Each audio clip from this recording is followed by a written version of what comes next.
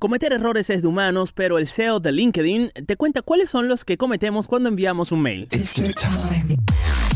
Quizás te ha sucedido que cuando alguien te envía un mail con un tono poco cordial, te sientes atacado y la primera reacción es dar una respuesta emocional para defenderte. Si esto te suena familiar, entonces presta atención. Basándose en su experiencia, el CEO de LinkedIn ha comentado en una entrevista con CNBC que al momento de redactar un email se suele escribir demasiado y asegura que es fácil ignorar la importancia de la claridad y brevedad en los mails. Explica que siempre surge un efecto bucle cuando más largo y complejo es un email, porque surgen más preguntas y la gente tiende a contestarlas. También la falta de contacto directo puede hacer que caigamos en respuestas emocionales en algún momento. Apunta estos tips de Weiner. Por ejemplo, recomienda reunirse y tener la posibilidad de dar contexto a la conversación para resolver las cosas mucho más rápido.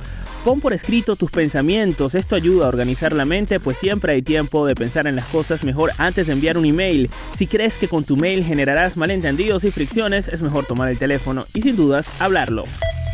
La descarga que no necesita megas. Touch FM.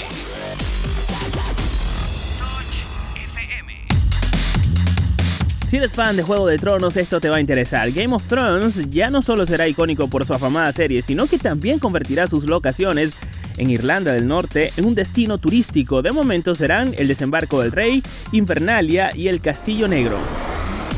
Noticias de tecnología para que no te ganen tus primitos. Touch FM.